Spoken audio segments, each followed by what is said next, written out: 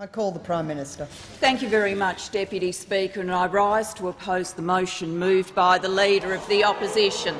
And in so doing, I say to the Leader of the Opposition, I will not be lectured about sexism and misogyny by this man. I will not. And the government will not be lectured about sexism and misogyny by this man. Not now, not ever. The Leader of the Opposition says that people who hold sexist views and who are misogynists are not appropriate for high office. Well, I hope the Leader of the Opposition has got a piece of paper and he is writing out his resignation.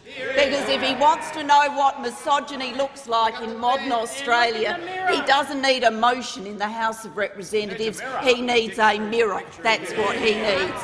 Let's go through the opposition leader's repulsive double standards when it comes to misogyny and sexism. We are now supposed to take seriously that the Leader of the Opposition is offended by Mr Slipper's text messages, when this is the Leader of the Opposition who has said, and this was when he was a minister under the last government, not when he was a student, not when he was in high school, when he was a minister under the last government. He has said, and I quote, in a discussion about women being underrepresented in institutions of power in Australia, the interviewer was a man called Stavros. The Leader of the Opposition says, if it's true, Stavros, that men have more power, generally speaking, than women, is that a bad thing? And then a discussion ensues and another person being interviewed says, I want my daughter to have as much opportunity as my son. To which the Leader of the Opposition says, yeah, I completely agree, but what if men are by physiology or temperament more adapted to exercise authority or to issue command? Then ensues another discussion about women's role in modern society, and the other person participating in the discussion says, I think it's very hard to deny that there is an underrepresentation of women, to which the Leader of the Opposition says, but now there's an assumption that this is a bad thing. This is the man from whom we're supposed to take lectures about sexism. And then, of course, it goes on.